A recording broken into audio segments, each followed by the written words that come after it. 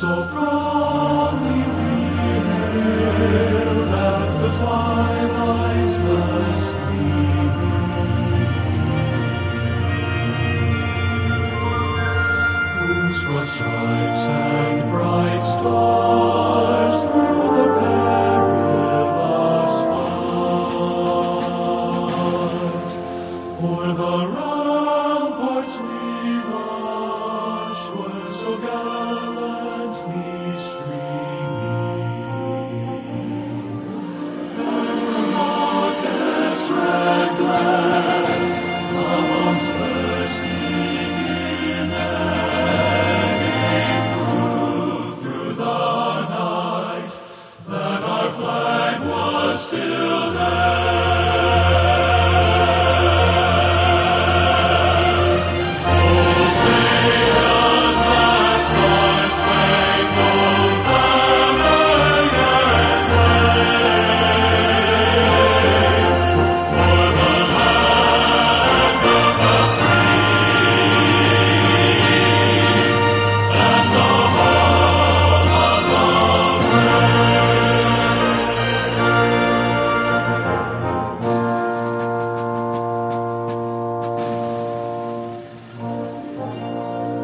The shore dimly seen through the mist of the deep, where the foe's haughty host in dread silence reposes.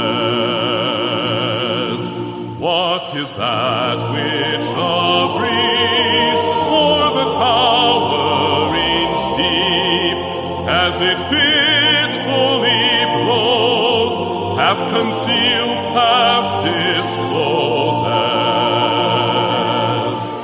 Now we catch as the gleam of the morning's first beam, in full glory reflected, now shines in the stream.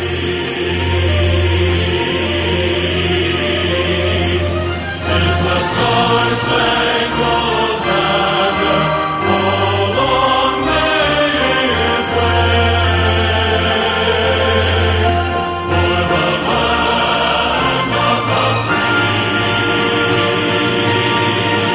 and the home of the brave.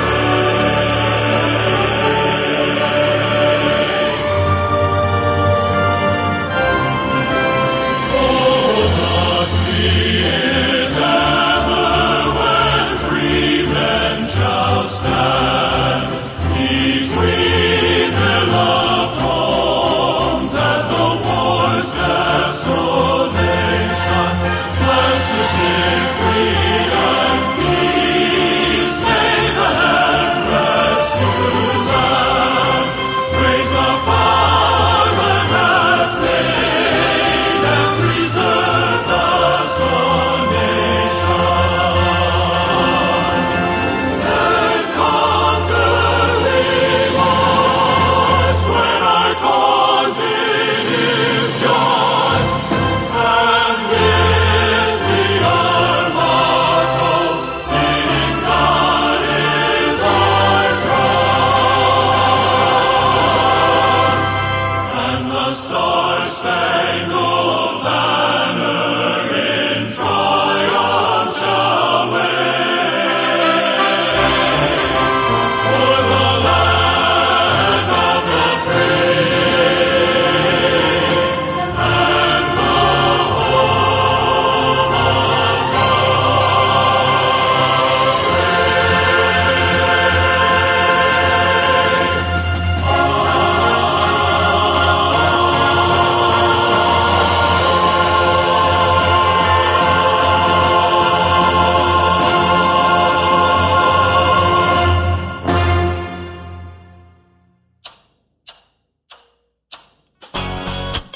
Premillennial, pre-tribulational, dispensational, independent, and standing on the inspired and preserved Word of God, the King James Bible, as our final authority. This is the Sword of the Spirit podcast with your host and Bible teacher, Joseph Rusiello. Take your Bible, sit back, and join us as we open and study the Word of God. And now, here's your host.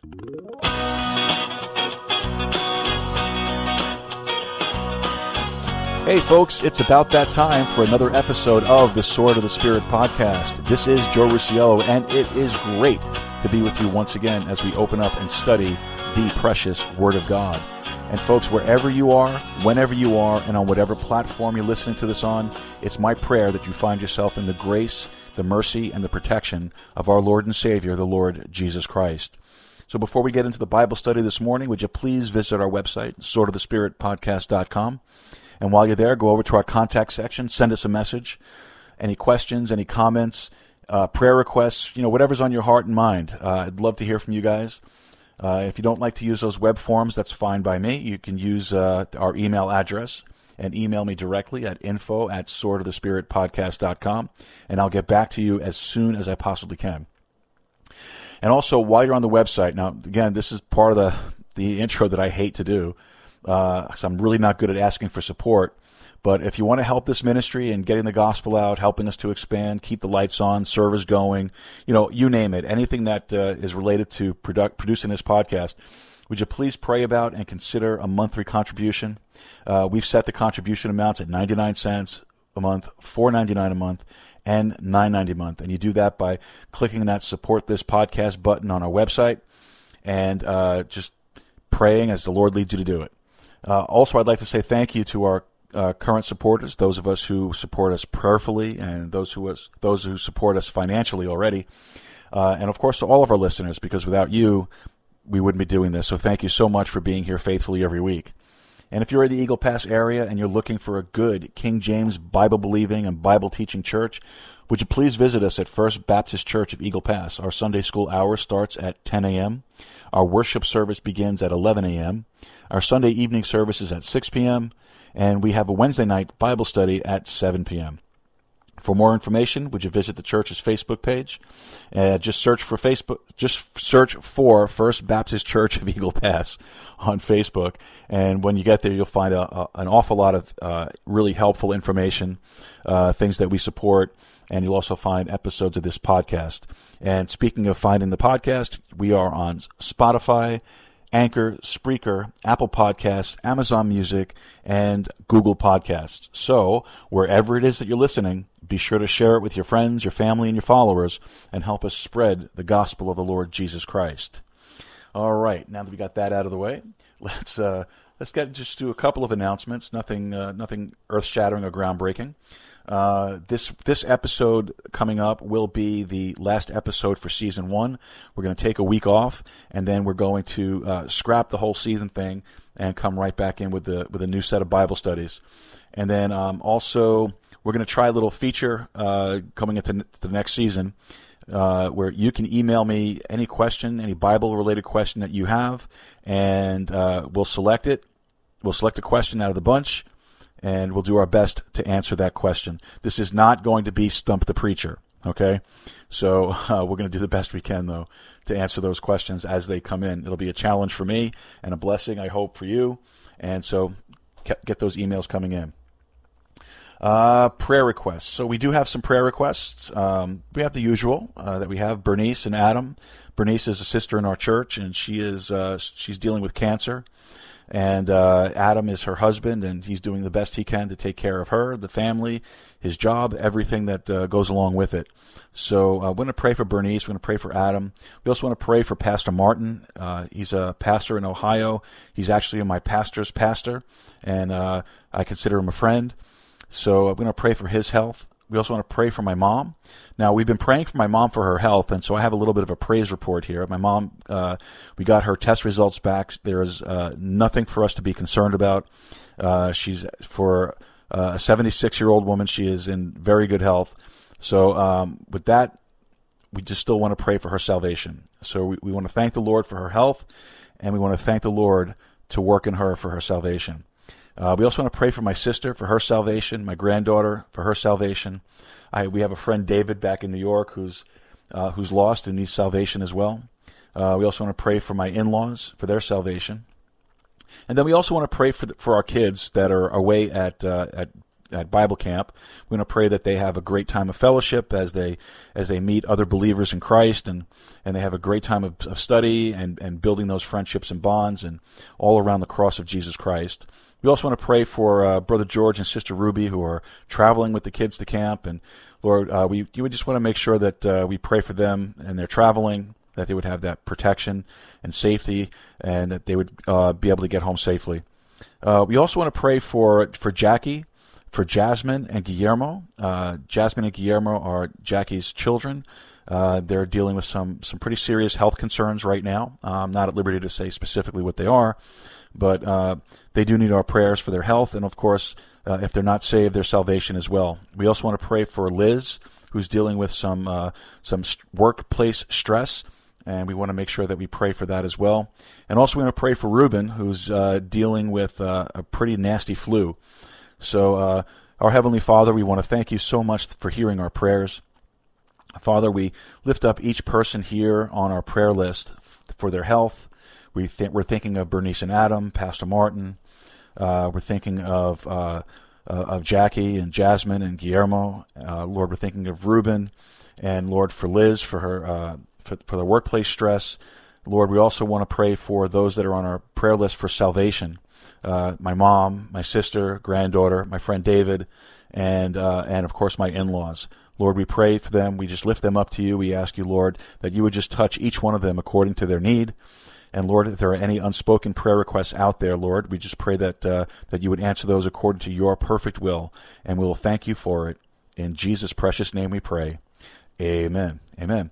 All right. So, in the spirit of Independence Day, today we're going to study the Christian's Bill of Rights. But before we get into that, we're going to take a very short break. That'll give you a chance to go grab your King James Bible, grab your coffee, grab your bottle of water, and then when we get back, we'll get into today's Bible study. So stay with us. We'll be right back. This book contains the mind of God, the state of man, the way of salvation, the doom of sinners, and the happiness of believers. Its doctrines are holy, its precepts are binding, its histories are true, and its decisions immutable. Read it to be wise, believe it to be safe, and practice it to be holy. It contains light to direct you, food to support you, and comfort to cheer you. It is the traveler's map, the pilgrim's staff, the pilot's compass, the soldier's sword, and the Christian's character.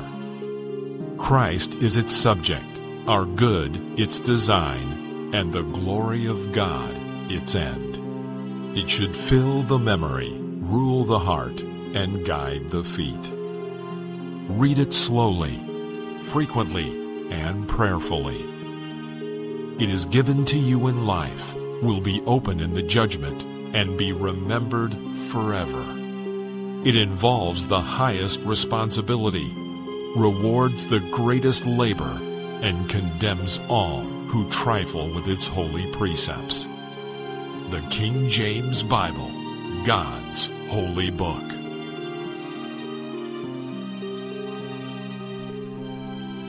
Well, all right. Welcome back to the Sword of the Spirit podcast. This is Joe Rusiello. And, in preparation for this, I took in consideration that, we're going to be broadcasting this on the 4th of July, Independence Day. So I took it to studying some history, and I realized that, history reveals many things to us. And one of the things that it does reveal to us can be summed up in one statement. And that statement is, the only thing men learn from history is that men don't learn from history. If we had learned from history, we would probably done a few things very, very differently. Another historian wrote this: the history of nations shows a cycle or a sequence of events, a chronological order that always seems doomed to repeat itself. And here's the sequence. The history of nations shows that a people go from bondage to spiritual faith. Now, some of you may have heard this before. It's not any grand-breaking revelation or anything like that. But it's difficult for me to ascertain what condition America was in 1775, 76, and so on, because I wasn't alive then, and I'm pretty sure that none of you were either. It was deemed by many that we were in some kind of a state of bondage to the British Empire. Interestingly, for whatever you might think about that, history reveals that our forefathers had really no particular problem discussing spiritual truths. In those days, they rather chose to cling tenaciously to some kind of a faith. They made no apologies about frequently discussing God, the very necessary intervention of God in their affairs, and the inalienable rights given by God. And we spoke about those last week. So God was a personality that permeated their discussion on all levels.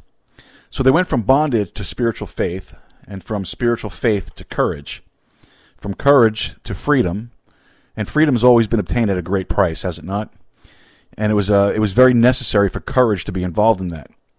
From freedom to abundance, and I don't think any nation has enjoyed more abundance than we have. From abundance to selfishness, from selfishness to complacency, from complacency to apathy, from apathy to dependency, and from dependency to bondage. Now, I don't know where you'd place us on that chart, but in my estimation, I would put us in that dependency category, just one step away from bondage. Now, today, political candidates make very few and very ambiguous declarations as to where they stand on any particular issue. Yet, there seems to be a great deal of interest on the part of the American public of these people and their candidacies for all levels of office of what can he do for me? What can he do for me? Through the vehicle of government. What can he do for us? And I think that's a wrong way to look at it. I'm not interested in what government can do for me. I really don't want government to do anything for me. Every time they try, they just mess it up. The only thing I want government to do is what it was designed to do and supposed to do as our forefathers envisioned it, and that is to protect my right to do for myself. That's all that I want them to do. Nothing more than that. Protect my right to do for myself. If I want to build a house that's destined to fall down, then let me build it. If I want to drive down a road without a seatbelt and kill myself, let me do it. I resent their interference. But I see in America a land of great dependency, where more and more people are depending upon the government. Eventually you get to the place where you depend on government so much that they put you into bondage. So the thing that would appear that it's gone almost full circle in these last 244 years, wouldn't you say? But that's not really the issue that I want to address today. That's kind of just a springboard to get you thinking. Today, I want to bring something to your attention that perhaps you never thought of before. I hadn't until I did some brainstorming about this and thinking of it in the light of Scripture. If you take your Bible and turn with me over to Exodus chapter 20, today I'd like to discuss with you the Christian's Bill of Rights. Father, we thank you for this time, and Lord, we ask you to bless your word and bless the preaching. Father, help us to understand these truths that are in your word and our rights as Christians, as you've laid them out for us in the Scripture. And I'll thank you for it, and we praise you for it. In Jesus' name, amen. Amen. Now, when our American forefathers framed the Constitution, it wasn't long after that they penned the first 10 amendments. These are often referred to as the Bill of Rights. All right? We hear those amendments referred to frequently in political discussions around this country. For example, the First Amendment has to do with free speech. The Second Amendment has to do with the right to bear arms. So you hear about these amendments frequently, and they're frequently resorted to and appealed to by different groups to substantiate their position on any particular issue. Now, I believe that God has given the child of God, the Christian, a Bill of Rights. And I think those rights are framed in the Ten Commandments. Now, generally, we wouldn't look at it that way. Some would look at a commandment as something interfering with their rights. Some would look at a commandment as something that would be impeding their right to live as they want to. But I would have to disagree with that. I'd have to say that anytime God gives you an admonition, anytime God gives you a commandment, in reality, God is looking after your best interest. God is giving you a right, if you please. Now, as I begin to look at this, I said, what we have here is a Bill of Rights that God has declared. And as I mention these things, because there are 10 of them, I'm not going to have time to elaborate on any one particular commandment. But I encourage you to let your thinking process run at random. I hope you'll continue to listen, but at the same time, engage your imagination and think of a lot of things. And how it applies to your life. Now, I'm not going to be able to cover every aspect of life with these, but I'm going to give you what came to my mind as I was preparing it. You may come up with something I hadn't even thought of. I want you to think on terms of how these rights are being attacked. If God has given the child of God a Bill of Rights, then it just makes sense that the devil's going to do all in his power to attack those rights. He's going to do everything he can to erode away and undermine those God-given rights. And I find those rights contained here in the Ten Commandments. Now, I'm not going to start from the beginning to the end. I'm going to kind of reverse the order and end where God starts, and that is with all the emphasis upon him. And that's where God starts. So we're going to go from back to front. Okay? You follow me? We're going to go back to front. So let's look at Exodus chapter 20, and we're going to begin in verse number 17. Exodus chapter 20 and verse 17. Thou shalt not covet thy neighbor's house, thou shalt not covet thy neighbor's wife, nor his manservant, nor his maidservant, nor his ox, nor his ass, nor anything that is thy neighbor's. Now, I want you to keep your finger there and look with me over in Exodus chapter 22. Exodus chapter 22 and verse number 2. God expands upon that in these verses, okay? Exodus 22 and verse 2. If a thief be found breaking up, and be smitten that he die, there shall no blood be shed for him.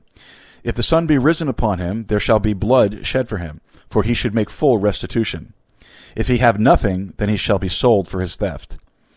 If the theft be certainly found in his hand alive, whether it be ox or ass or sheep, he shall restore double. Now, all right, let me tell you what that translates into when you think of it in the terms of a Bill of Rights. All right, God said, thou shalt not covet what the other guy has. That means that you shouldn't covet what I have, and I shouldn't covet what you have. You know what that is? That's a right to protect. Now, if I didn't have a right to protect, God would not have said, thou shalt not covet. Amen? God would have said, just open your door and let everybody come in and help themselves. So I have a God-given declaration to protect that which I have, and which God has graciously given me. Now, don't you see that through the system that you and I function today, that there's been a great attack against that right? They don't want you to have a gun in your home to protect against someone coveting what you have. When a thief breaks in, he's coveting what does not belong to him. Now you say, are you opposed to the system?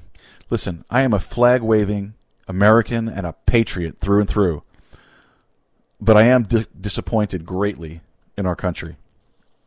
I'm discouraged about the plight of America. When I look at it from the viewpoint that we're discussing today especially, I see that there's been a great undermining effort, and I believe it's satanically inspired, to erode away from us these God-given rights, the Christian's Bill of Rights. So I say to you that we have the right to protect. And now any effort made by the Senate or by Congress or Nancy Pelosi or the present resident in the White House or any others to erode away that right is purely anti-God, anti-biblical, and anti-American. We fervently need to stand on these rights because it was God who designed them. I have the right to protect. So you can see how each one of these could be a sermon in themselves, right? Right, but that's not all. Exodus chapter 20 and verse 16. Exodus chapter 20 and verse 16. Thou shalt not bear false witness against thy neighbor. Now that parallels an amendment in the Constitution that says that we have a right to a fair and speedy trial. The system has been designed and is so constructed where a thing can just drag out forever. And I have an illustration I'd like to give you. There was a pastor in upstate New York some years ago, and there was a lady that was attending his church that came into a substantial sum of money. She didn't earn it, but nonetheless, she got it. And it was her desire to give a good amount of that money to the church, which she did. She gave it with the understanding that at any gift that's given to a church is just that, a gift. Well, sometime later, she got mad at the pastor, and that does happen. I know it's a shock, but it does. She was upset with him because he wasn't doing things the way she thought they should happen.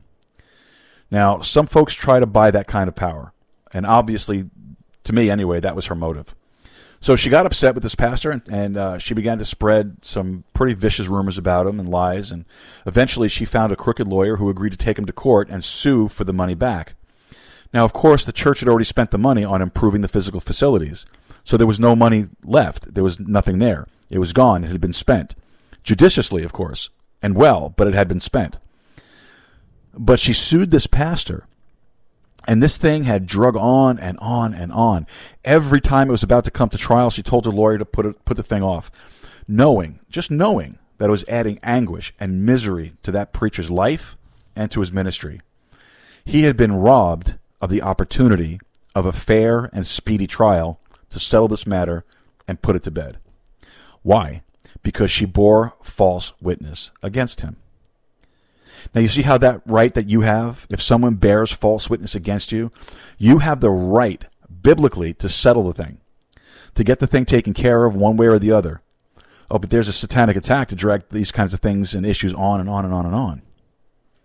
Now let's look at verse 15. Exodus 20, verse 15. Thou shalt not steal. Thou shalt not steal. That's a God-given right to own private property. Now, whether that private property is in the form of real estate, a car, a gun, a fishing rod, a TV set, a couch, whatever it is, and I'm sure you get the idea, but whatever it is, you have a God-given right to own private property. If God didn't want you to own private property, he never would have said, don't steal. Now, there are those who would like to eradicate that right from you. The World Economic Forum with Agenda 2030. You should look that up. Look that up. In 2030, you will own nothing and you will be happy. That's what they tell you. So there are some that own property, real estate, where some of it could be and has been construed by some misguided bureaucrats into being protected property, like wetlands and woodlands or forest. You know, a buddy of mine owns property in New Jersey, and it's about 2 acres, and it's about 3 acres, and 2 acres of it has been deemed protected forest. Now, he owns it. He bought it. He paid for it. But he can't use it. It's not his property. It was stolen without compensation, but he still pays taxes on it. Stolen. You know, we didn't have these kinds of problems in America when America was a Bible-reading people. Because people innately and instinctively understood that there was something wrong with that kind of thinking. That doesn't make sense. But when America laid down her Bibles and forsook going to church where the Bible was taught and preached, and we have been possessed with that kind of erratic mentality that's leading us down the wrong path. You have the right to own property. Hence God says, thou shalt not steal. There are folks that are living on fixed incomes that are losing the right to own private property because the government steals it through increased property taxes. They just continue to jump them up. You know, God pity those folks that have little cottages as homes that they bought 30 or 40 years ago. And they're still paying property taxes on it. They don't own it. The bank owns it. The government owns it.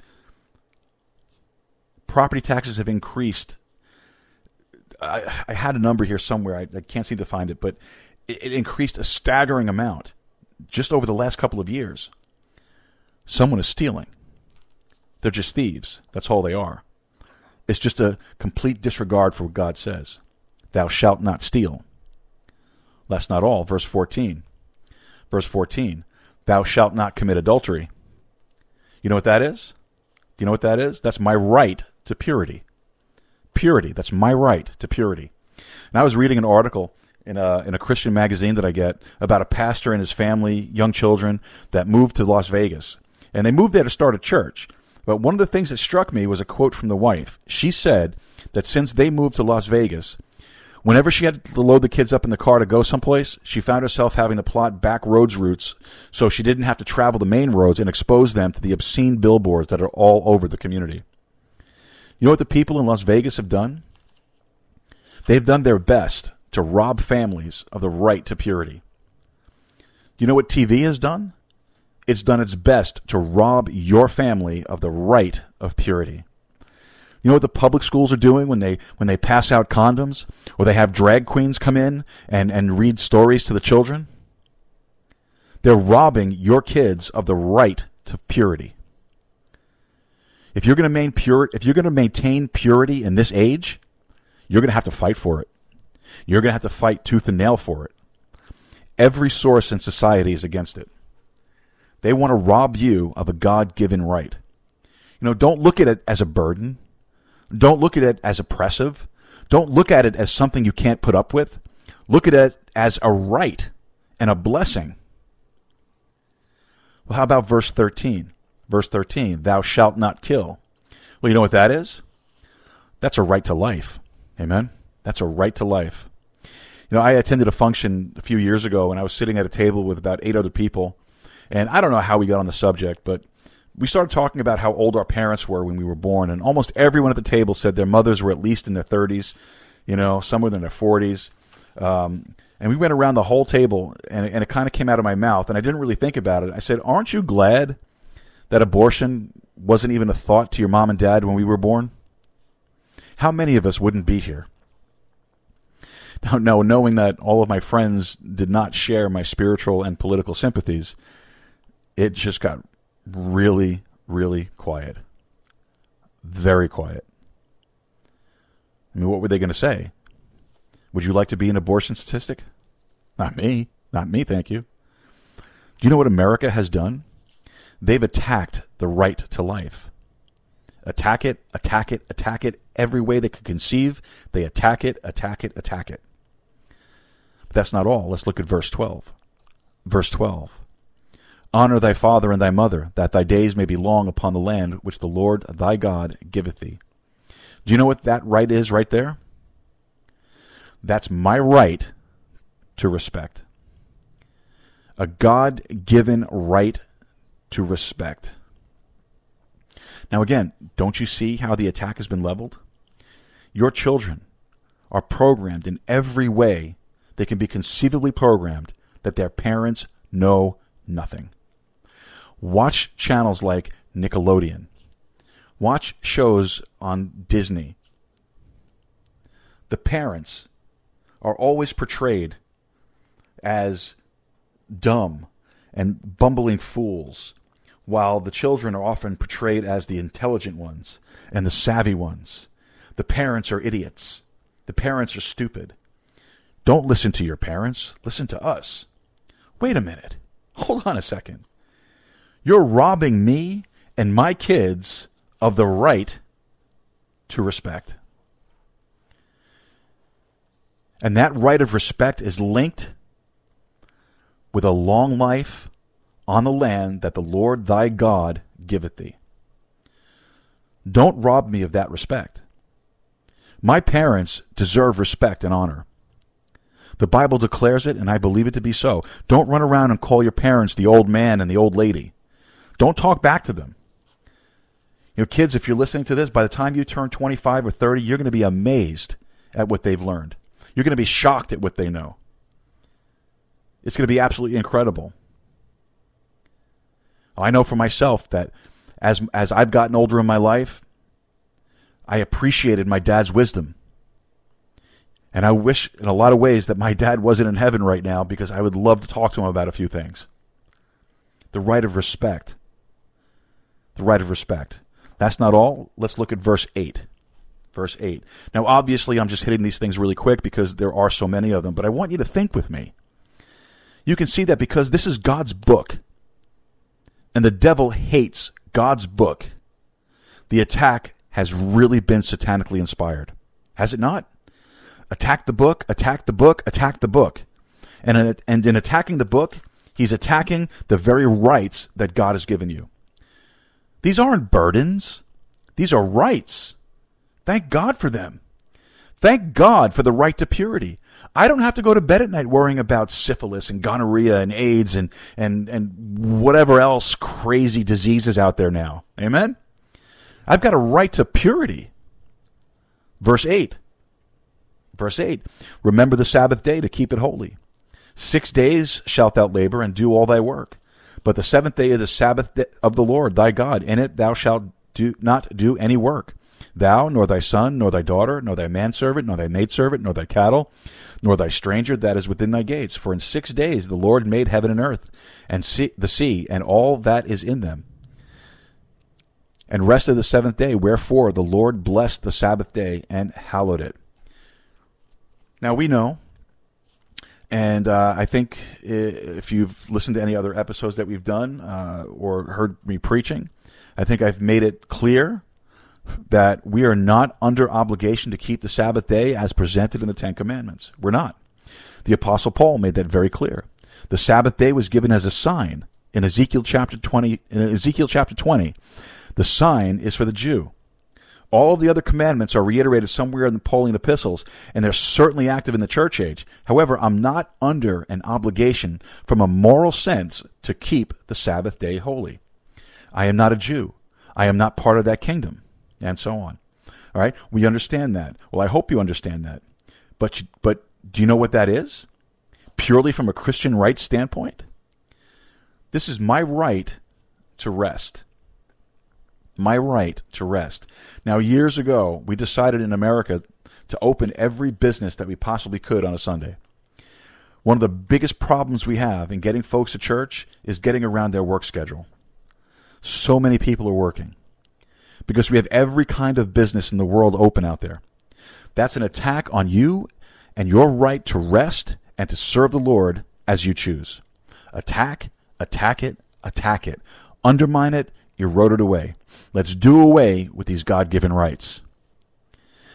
All right, verse 7. Let's take a look at verse 7. Thou shalt not take the name of the Lord thy God in vain, for the Lord will not hold him guiltless that taketh his name in vain. So do you know what that is? That's my right to respect holiness. I have a God-given right to respect holiness. There are a lot of people that don't want to allow me this right. Do you know who the most discriminated people in America are? I know I'm going to get in trouble for this, but it's worth it. Do you know who the most discriminated people in America are? Do you know who they are? Do you know who the real minority in America is? You know who it is. It's not based on color or nationality. Color doesn't have a thing to do with it. I'll tell you who the real minority in America is. It's folks that want to keep this book first place in their life. That's the real minority. The real minority in America is someone who's trying to build their life on that book. You talk about being assaulted. You talk about being a target. It's just like you're walking around with a big red and white target on your chest all the time. By the time I say I have a right to respect holiness, some dodo in a booth in a restaurant right next to me is taking the name of God in vain with every other breath. Or there's somebody on the television cursing God every time you turn around. They even do it in the newspapers. You can't get away from it.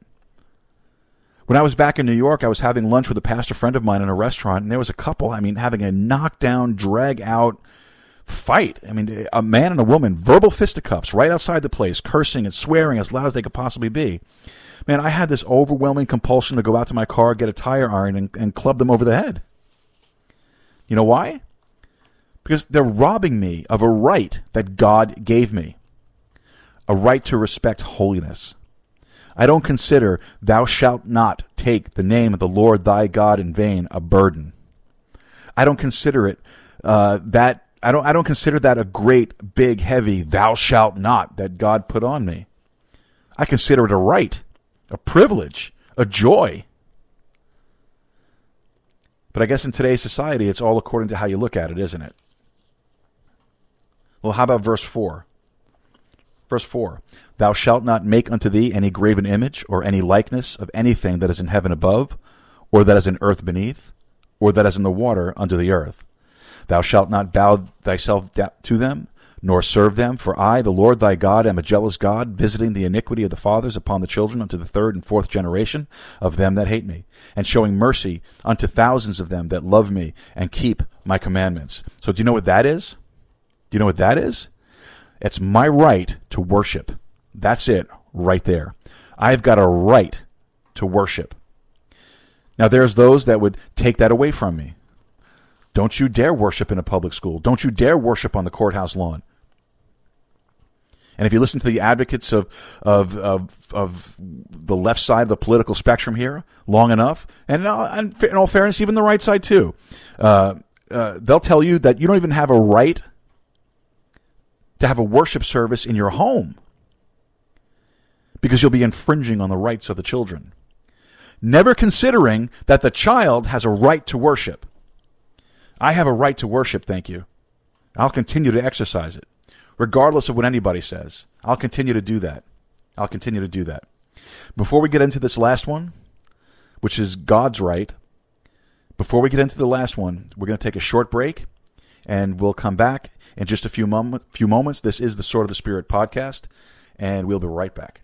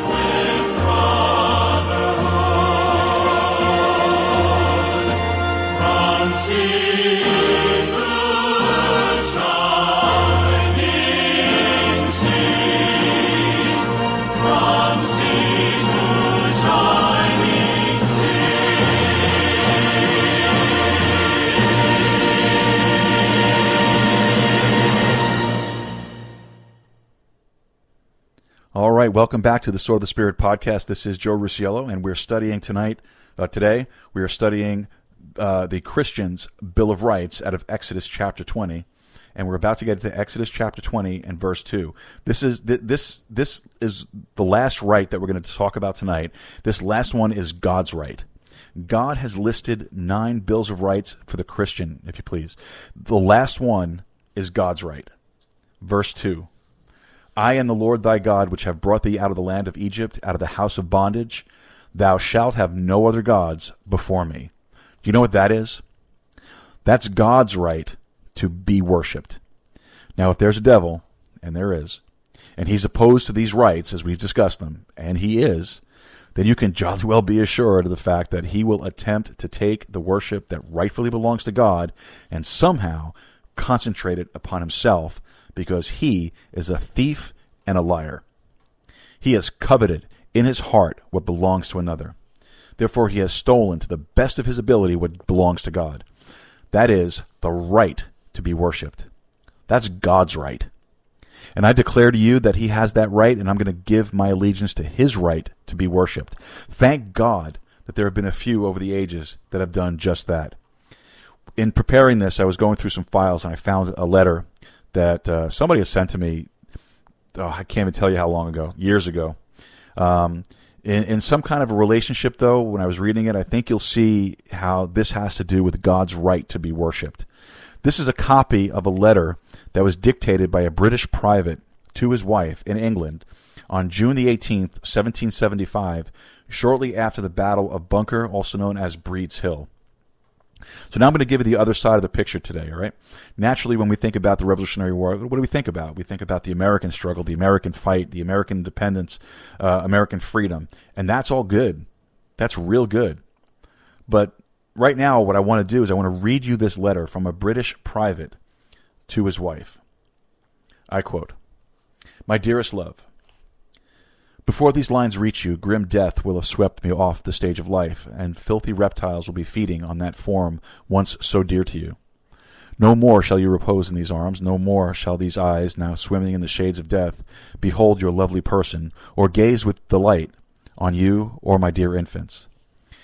Yesterday we had a bloody and obstinate fight, in which we had a great numbers killed and wounded. I received one ball in my groin and another in my breast. I am now so weak with the loss of blood that I can hardly dictate these few lines as the last tribute of my unchanging love to you.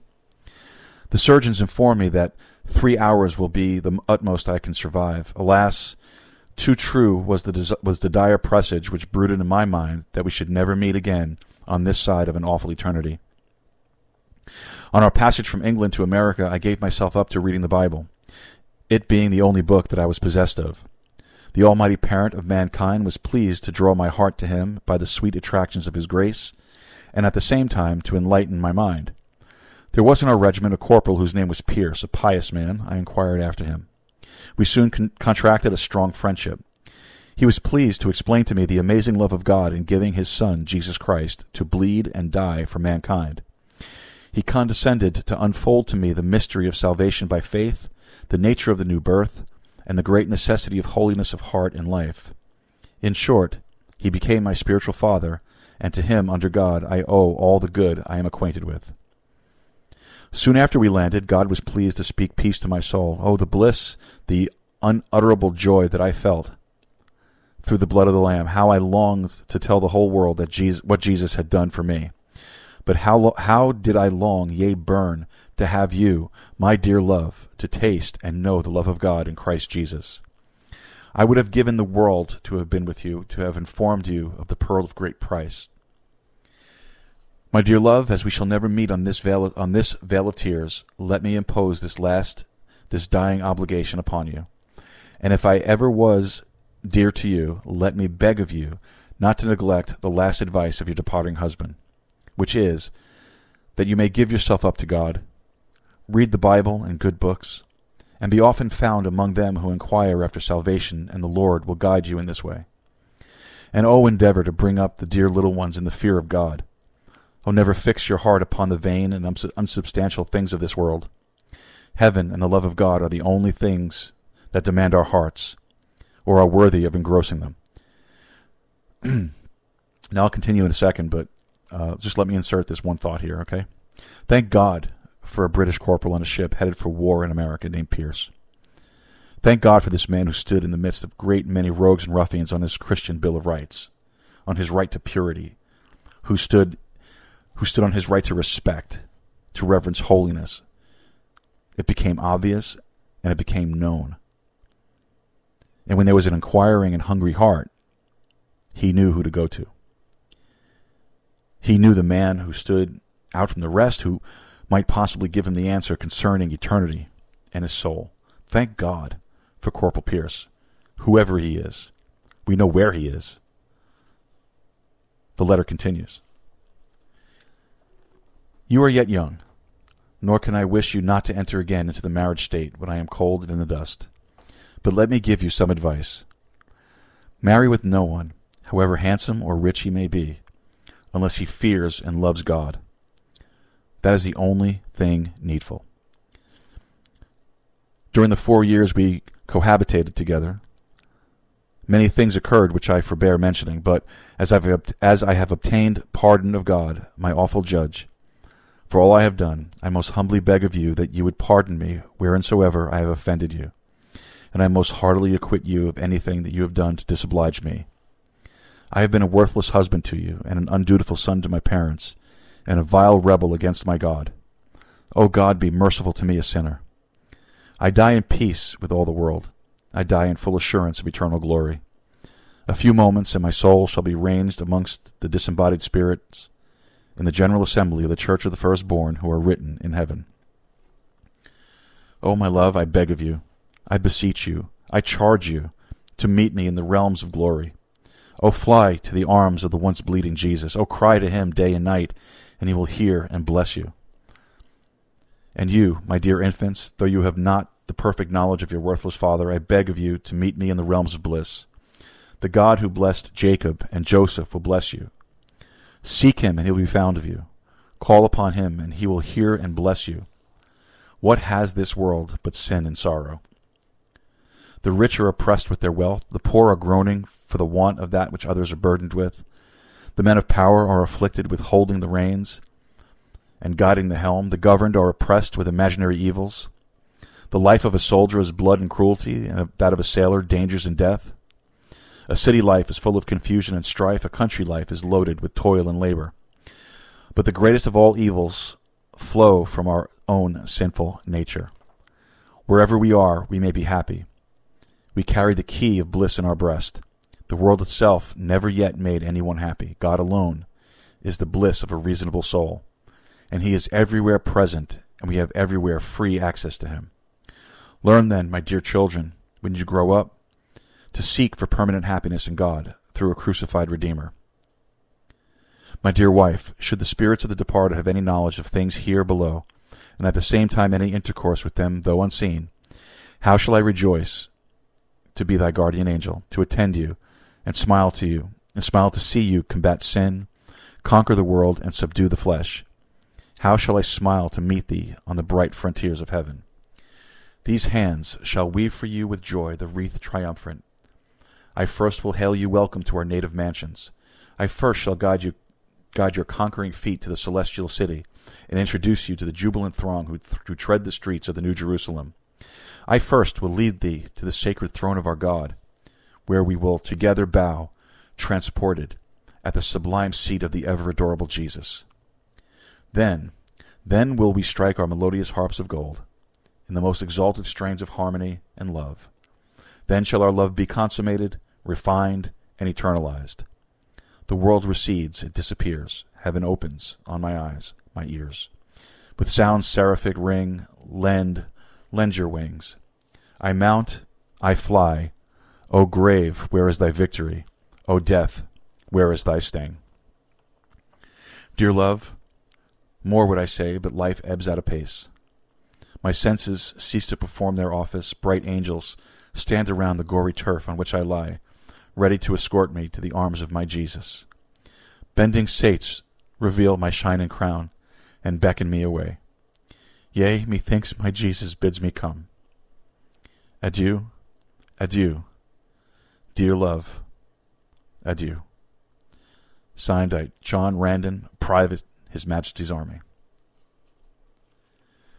Well, I think it's safe to say that he's met the captain of his salvation, right, folks? Destined to be part of a far, far greater army. One who will return and someday put into subjection those that would disdain the Christian's Bill of Rights, the Word of God. And with that, folks, we've come to the end of today's episode. I want to say thank you so much to every one of you that have been tuning in for the last several weeks, and thank you for your faithfulness. Thank you for taking the time out of your day and out of your busy lives to be with us here at the Sword of the Spirit podcast. And I hope these lessons have been a blessing to you in this past first season. Coming up next week, just to remind, we're not going to be having any Bible study. We'll be continuing on to the next season shortly after, probably about a week. So until we meet again, may God bless you, may God keep you, and good day.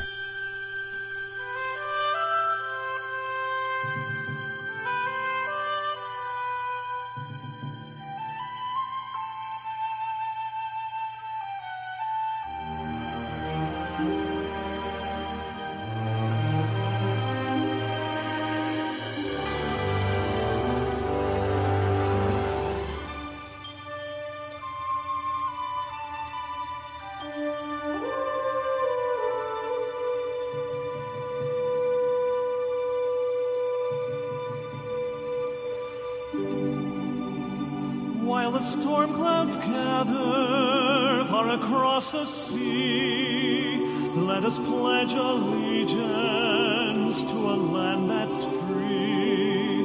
Let us all be faithful to a land so fair, as we raise our voices in a solemn prayer.